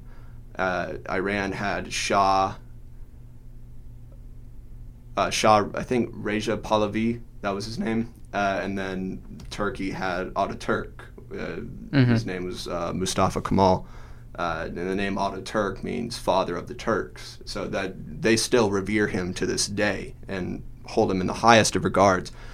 But in the secularization efforts, there's not as much economic reform, but you look at the social reforms, and they align very similar with what Stalin did. But I mean, and the thing is, Kemal Ataturk in Turkey banned religious schools, banned religious wear like the fez, which was big at the time. He banned worship in shrines and tombs, and also just highlighted that this has no place in our efforts to, in our efforts of westernization, and it's a detriment to society. And as a result, you did see a pretty big divide of the people, which ended up, taking over and consuming Turkey for the foreseeable future into and after World War II. And I mean, they're drastic reforms. And then you look at what Reza Shah did in Iran, and his priority was protecting the economic field, not economic fields, preserving the economy by protecting Iran's oil fields. And in doing so, the reforms revolved around, boosting education and building up a state identity. Yes. And he took much of that from Kemal Ataturk, but his revolved more so around nationalism, and there was much less of a cultural divide within Iran. And he did not do the drastic reforms like banning religious practices and institutions. But is responsible for creating secular education programs, as well as, just a more clean-cut, peaceful means of separating church from state and governing policy. Yeah. And if you ask me, while his results did not prove to be as effective in what he had originally set out to do, because he also wanted to free Iran from the I forget what it's called, but it's like the AIPOC, which was I'm not even going to try and say it, but it was a major oil company at the time that its royal family had been kind of controlling the ongoings in the government. But his effect did not cause nearly the cultural divide that Kemal's did, and it was probably half of the extent, of being drastic as Kemal's. So in either way, I think they both tie in, but Mustafa's is more so aligned in my book with, the communist practices and Stalin's reign. And I think that you can even compare Reza Shah and his practices to the separation of church and state, and more so what's been going on recently in the United States in secularization efforts. Yeah. I didn't mean to go on. No, you're good. It just, you mentioned it and it made me think of this. I have a quote in front of me that was it was like Stalin wrote this like law. So he wrote this about how education should work. He said, a Soviet teacher must be guided by the principle of the party spirit of science. He is obliged not only to be an unbeliever, but also to be an active propagandist of godlessness among other people. to be the bearer of ideas of militant atheism. Skillfully, calmly, tactfully, and persistently, the Soviet teacher must expose and overcome religious prejudices in the course of his activity in school and out of school every single day. Do you think that overall abandonment of religion, I mean, I think I know what you're going to say, but do you think that there is any good to abandoning religion? And that's a very broad question. Well, yes, it's certainly for science, right? And Right. I fundamentally think science and religion are dealing with two separate things. But The metaphysical and the physical. yeah, so when I say it's a good job for science to reject religion, what I'm saying is it's a good job for science not to assume, right? That's actually what I'm saying. As science especially needs to say, well, how can we prove this and hammer it out and deal specifically with the world? But some assumptions are needed. For instance, like murder is wrong. Like certain things are good, certain things are bad. A society needs that as a base thing. Because what we're realizing now with postmodernism is like, why is life good? You know, you eventually hit this kind of point where nothing means anything and you don't know. You reach a state of boredom. Yeah, exactly. And I mean, the crazy part is it all kind of started with the Reformation. And if you think about it, it's this epistemological question of who do I believe for truth, right? So for like the longest time, specifically just talking about the West here, it was the Catholic Church, right? And then the Reformers were like, no, trust the Bible. And then, wait, you can't trust the Bible, trust the science. And then eventually it became, no, you can't trust that, trust like the nation, and then the state, and then the self. And now we're fully like hitting rock bottom where it's like, what if I can't even trust myself? Yeah, we're seeing the furthest reaches of humanism. Yes, exactly, ultimately. exactly. And I mean, there's a great Voltaire quote that says, if God were not real, it would be necessary to invent him. Yeah. And I completely agree with that, because I mean, you take countries like Russia during Stalin, and I hate that we're talking about Stalin so much, but I mean he's a very interesting figure in history. But you take him and you take Mussolini, and they both reject teachings of church and the idea of the metaphysical. But what do they do with their sense of nationalism, or even just the figure that Stalin and Mussolini were? They create gods. Exactly. So it really depends on. We all have that God hole. What is your God, right? Yeah. Very interesting stuff. That gets in kind of like the deeper nature of like what idolatry is, right? And I mean, because we all have, I mean, even like I just mentioned, like prime values. So we all are perpetually operating by some value. We don't have a choice, right? To not have a value is to like die. That's what suicide is you have no values left anywhere in anything. Nowhere to go. Inside yourself, outside yourself, no more values. So as soon as you value something, that's your God. So it really gets into a question of like, what do you value most? And then you structure your world around what you value most. Because normally I think when people hear idolatry, I mean, obviously you think of a golden calf, right? Or something of that nature. But you think of something replacing God, but really it's just a matter of what your God is. Yeah, and I mean, at the risk of sounding like a boomer, like, I mean, if you... this whole show is kind of boomer central. If you only value pleasure, your life is going to suck. It's going to suck bad, because you won't have deeper stuff.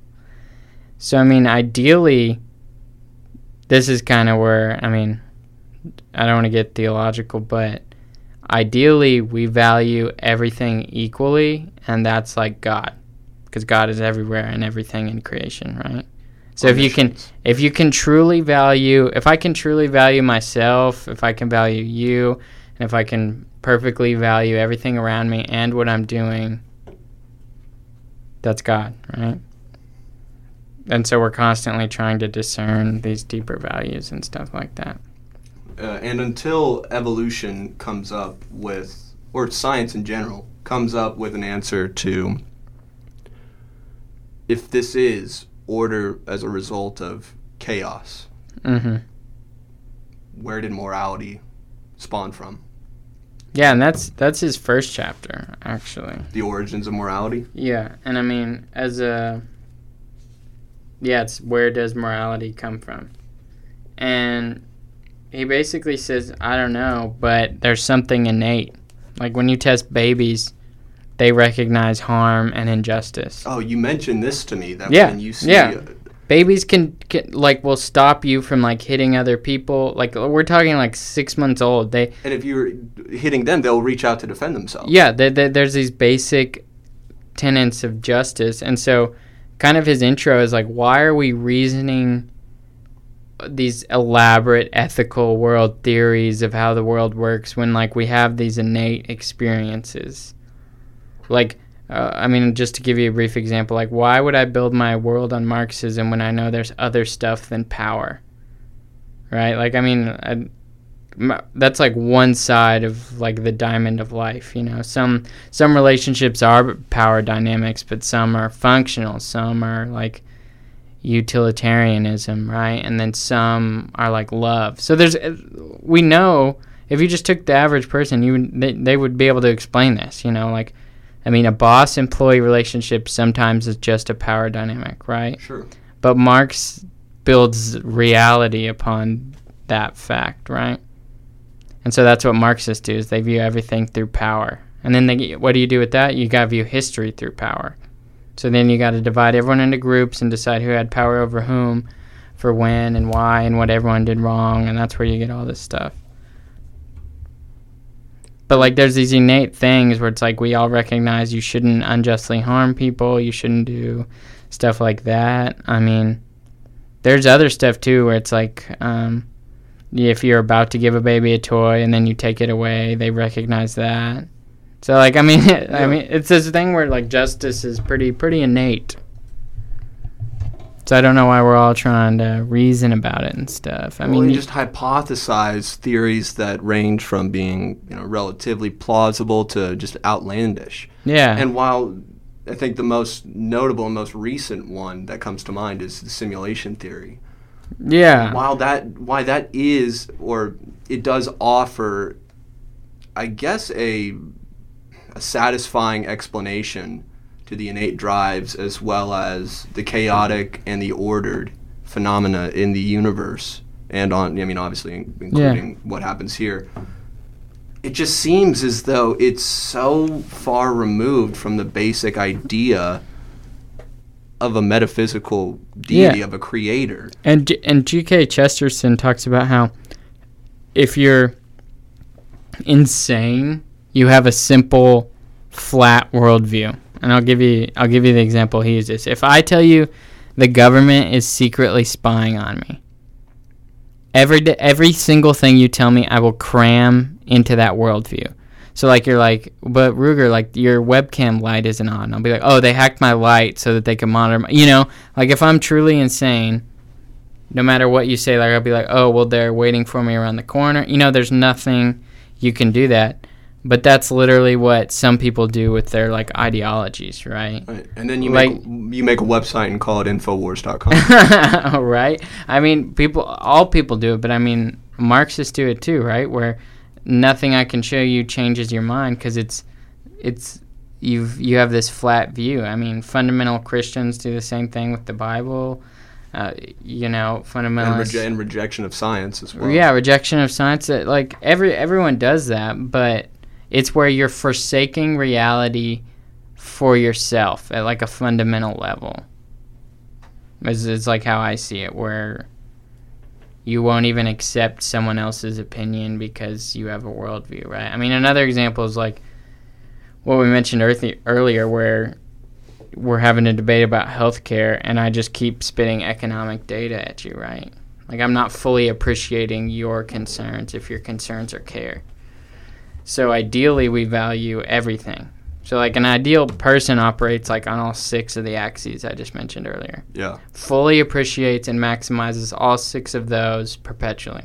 When developing a worldview. Exactly. So, when you give me a decision, I discern, like, the best way along those 6 deals and different things like that. But we all recognize that's impossible. So, his argument is just, like, listen more and stuff like that. It just acknowledge that you will be, regardless of what position you cultivate, you will be lacking in one or more of those axes. Yes, exactly. Which, I mean, I feel like if you set someone in a down out in the, and you're not in an argument, and you're like, okay, well, you recognize that, like, there's differences and there's gaps probably in our knowledge, like, mutually, and they're like, yeah. And so, but people don't conduct themselves like that.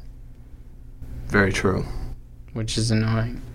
Yeah, I gotta say, having not read much of Haidt's work and none of the book, I'm already very... You're on board. I'm on board for the most part, man. That's funny. Yeah, I mean, unless he tells me that... well, I don't even know. I mean, like, if he mentioned Squatch in there, I'd probably protest. But well, look, we have about 4 minutes left, and I know you got to get out of here right at 6 because you got a class. Thank you again for the Ruger Report, and thanks for being a new Squawk member, man. I think this went over well. I think it'll continue to go over well. Just as long as you get your alcohol problem taken care of. It's a bad joke. I'll just read this headline, and maybe we can pick up next week. But this comes from outerplaces.com, which is a great source for new scientific and technological developments. Hey. Definitely check out outerplaces.com. The headline reads, Top Secret California Space Startup Spin Launch Receives Additional $35 million for Mysterious High-Speed Vehicle. The plot thickens. The plot thickens, as it tends to do in the age of information. Another headline I'll read, Einstein was right. Scientists spot white dwarf star dragging space-time around like a security blanket. Have you seen Interstellar? I have seen Interstellar. How many times? I've seen it 1 billion times. It's one of the few movies where I can consistently rewatch it. Murph. I will never forget. There are very few moments in film, just growing up, where I'm in the theater and I'm watching a movie and I see a scene that is, from that moment on, just forever ingrained in my mind. And the visuals, when they are first flying by the black hole, the wormhole, absolutely stunning. Visually, And I don't know about you, but I was big dumb going into the movie. Like, I could not figure out the plot. And because the commercials, if you watch them, at least I couldn't. I had no idea where they were going with it. I thought it was another just space movie like Gravity. Yeah. Gravity had come out right before that, actually. So I thought, but Gravity's trash. Yeah, Gravity's trash, and like the Martian and stuff. So I was blown away. Yeah. Unlike any other space movie I've seen. Yeah. And it gets so much hate, too. By whom? A lot of people. A lot of people say it's one of Nolan's weakest films. Okay. Maybe they should read more. Yeah, I am very excited for Tenet. Have you seen the trailer for that? I have not. That's what you need to do after class. Okay. Watch that trailer. It's like Christopher Nolan's time travel film. Yeah. It's time. What we've all been waiting for. Exactly. It's going to be great. Why is time travel coming back into film as much as it is? I don't know. I'm a firm believer we will never time travel. No, I am as well. Despite that picture of a guy using a cell phone at the Kennedy rally. Many questions. Yeah. Ruger, great report. Looking forward to next Thursdays. As always, great squawking with you. And thank you to our listeners. Be sure to check out squawkradio.org. There's going to be some great content on there, more so than there already is. Also check out Big Squawk with the @ before the B. You know how Twitter and social media work. At Big Squawk on Twitter, as well as at Squawk Radio on Instagram. You know what, actually, I think today we're going to wrap up with the wise words of Edmund Burke. And those are, No power so effectually robs the mind of all its powers of acting and reasoning as fear. This is Andrew Biggers signing off. Keep on squawking. We'll be squawking with you next week.